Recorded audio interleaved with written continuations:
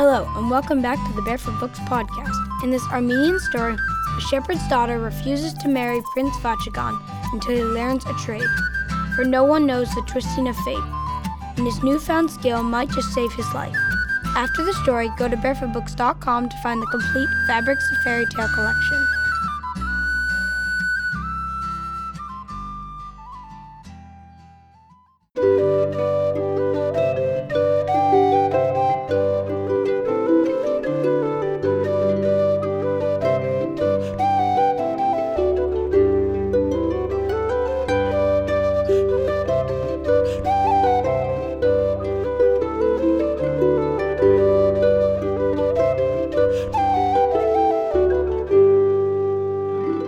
The Fabrics of Fairy Tale. Stories spun from far and wide. Retold and narrated by Tanya Batt.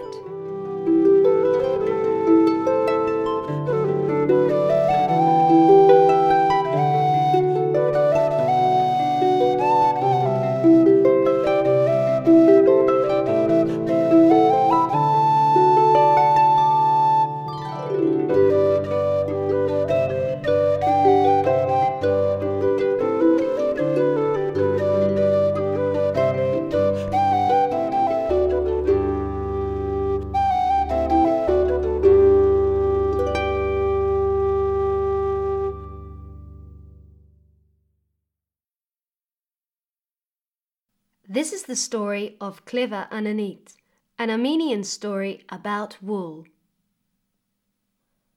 Once in the land of Armenia, a fine young prince called Vachikan was born. As he grew up, he learnt all the courtly arts, languages, music and poetry, but his favourite pastime was hunting. One spring morning when Vachikan was out hunting, he came across a small village. He had been riding for hours under the hot sun. His mouth was parched, and his head was swimming. Around the well stood a group of girls filling their buckets with cool, fresh water. Seeing how hot Vachikan looked, one of them lifted a pitcher of water to him. Vachikan was about to drink from it, when another girl snatched the pitcher from him and poured the water back into her own bucket. Vachikan stared as the girl refilled the pitcher and poured it back into her bucket again. This she repeated several times, as if to tease him, then finally lifted the pitcher and offered it to him. Vachikan gulped down the water, then looked up. "Is it the custom here to tease strangers?" he asked. "I did not mean to tease you," answered the young girl.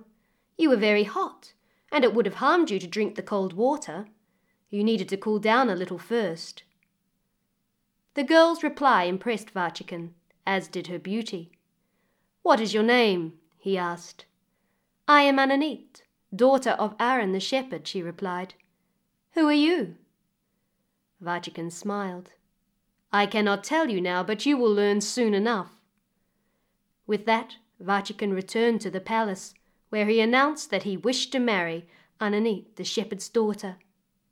His mother protested. "Vachikan, many princesses are worthy of your attention.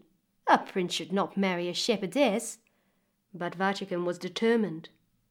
Finally his parents agreed to send a messenger to Ananit's village with gifts and an offer of marriage. Aaron the shepherd welcomed the royal messenger and laid a carpet down before him. Upon this the messenger placed fine cloths, jewels and precious oils. When he introduced himself, Ananit smiled.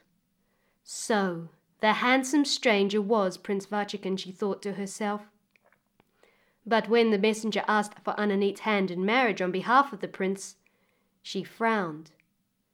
"Tell me," she asked, "what is the prince's trade?" The messenger looked aghast. "He is the prince. He has no need of a trade, for all the king's subjects are his servants." "Prince one day, pauper the next," replied Ananit. "Everyone should have a trade, for no one knows the twisting of fate. I will not marry a man without a trade." The messenger carried Ananit's reply to the palace, where the queen and the king secretly breathed a sigh of relief. But Vachikan was not discouraged. "Ananit's counsel is wise," he said. "Of course all men should have a trade." And he summoned the royal advisers to help him choose a profession. After much discussion, it was decided that weaving would be the most suitable trade for a prince. A craftsman from the royal workshop was assigned as his tutor. Within the cycle of seasons, Vachikan had mastered his craft. Vachikan wove for Ananit a beautiful carpet depicting a garden. Then he summoned a royal messenger to carry the carpet to the home of Aran the shepherd.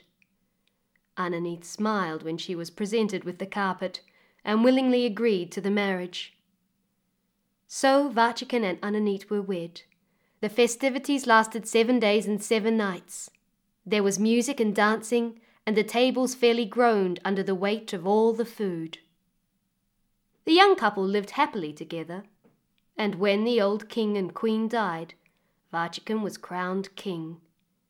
In the years that followed, there was much rejoicing, for never had the people of Armenia been ruled so justly. However, as the years passed, a strange thing began to occur.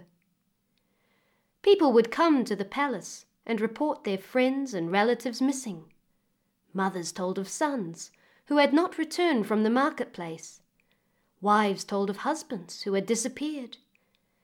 As the number of reports grew, so did the concern of the king and the queen.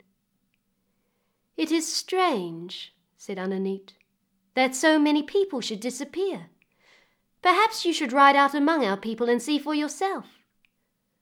And so, dressed as a peasant, Vachikan set out, leaving clever Ananit to rule in his place. He sat by village wells and listened to the gossip and walked unrecognized amongst his wealthiest and poorest subjects alike. Everywhere he went, he heard stories of missing people, but still he was no closer to solving the mystery.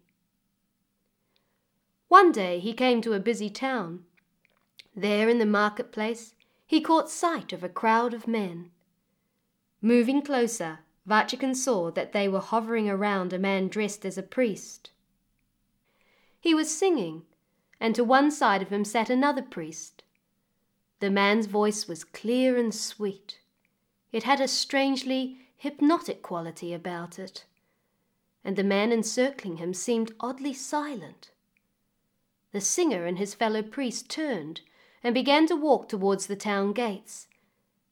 As if in a trance, the crowd followed him, and Vachikan accompanied them.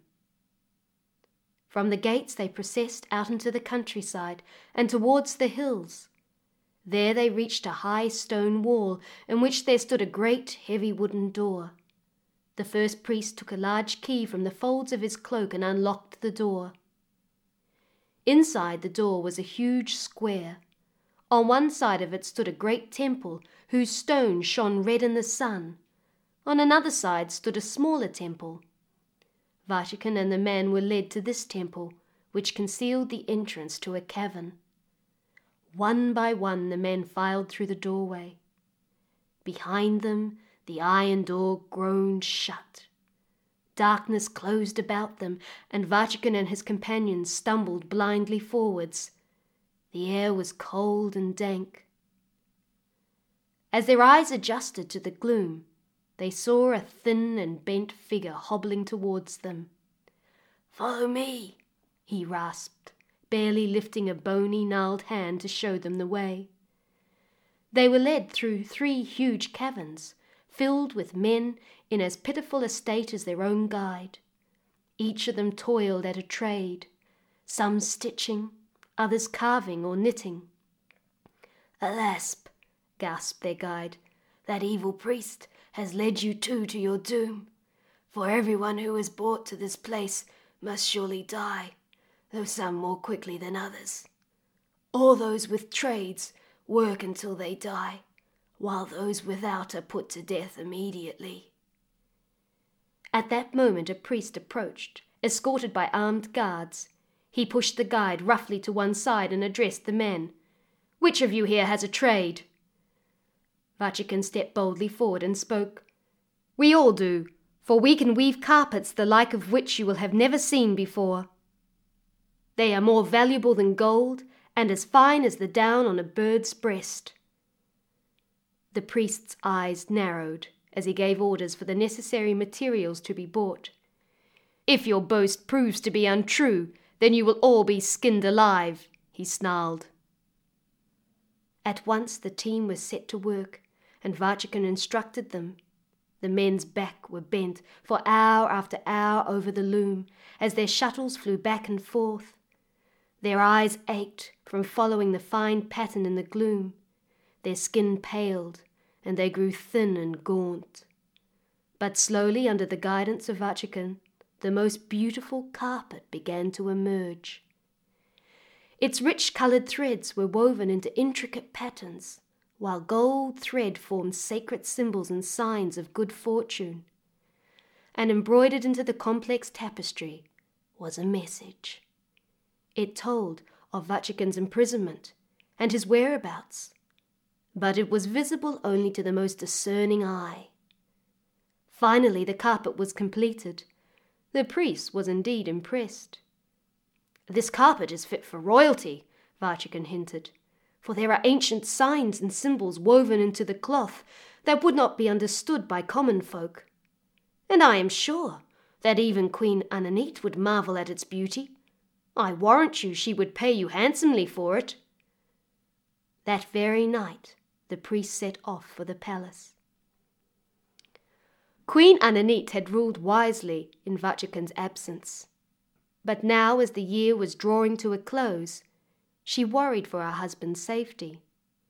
Whenever merchants, minstrels, and other travellers visited the palace, she listened closely to their stories, hoping for news of Vachikan. One morning, as Queen Ananit sat in the palace garden, a servant announced the arrival of a priest. "Your Majesty," the servant said, "this visitor boasts of a woven carpet fit only for the eyes of a queen." When the priest was admitted, he bowed and proceeded to unroll the carpet with a flourish. Ananit's attendants gasped with amazement as the light caught the golden threads of the carpet. But Queen Ananit gave the carpet hardly a second look. Her heart was heavy, and she was constantly distracted now by the fear that some misfortune had befallen her husband. The priest, sensing her lack of interest, began to praise every detail of the carpet. "Your Majesty, there is no other carpet like this one. It outshines the stars and is more delicate to the touch than the petals of a rose. But what is more, O Majesty, it is endowed with magical properties. It has signs and symbols that may be understood only by one as wise as yourself." Ananit's attention was caught at last. Holding a corner of the carpet in her hands, she saw letters woven cleverly into the design. She read the message with growing excitement, realizing that it came from Vachikan. It explained that the bearer of the carpet was his jailer. It described the terrible suffering of the king and his companions, and it gave the whereabouts of their prison. Quickly, Ananit ordered the priests to be seized and the army to be summoned. She herself rode at their head and led them from the palace. They rode for some time, closely following Vachikan's directions. At last, Ananit saw ahead of them the top of the red stone temple. Mistaking the clamouring of Ananit's army for the sound of more prisoners arriving, the priests unlocked the gates, and the army rode straight in. Within minutes, the royal soldiers had captured all the priests and forced open the great iron door that led to the secret caverns. Out stumbled the prisoners, blinded by the bright sunlight, and near to death from the ill treatment they had suffered. Last of all came Vachikan, carrying in his arms a man too weak to walk. Ananit and Vachikan embraced, tears falling from their eyes in their joy at seeing each other again. Freed at last from their living hell, the men threw themselves at Queen Ananit's feet, crying, "1,000 blessings to Queen Ananit, who has saved our lives today." As the cheers grew fainter, Vachikan spoke. "My friends, it is not once, but twice that our queen has saved us. For many years ago she insisted that all men should have a trade, even a king's son. Praise be to her for her wisdom, for without it we would all have surely perished." As the weeks passed, the news of Vachikan's adventure spread throughout the kingdom, and the wisdom of the beautiful Queen Ananit was celebrated in story and song.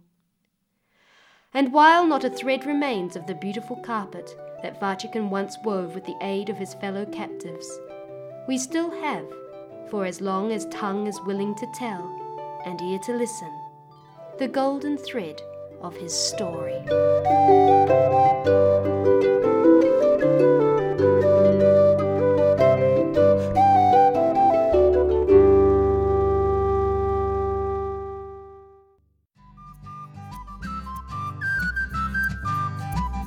That's all for today's episode. Thanks for listening. Now you can visit barefootbooks.com/podcast to find special offers, join our email list, and listen to past episodes of the Barefoot Books podcast. See you next week. Bye.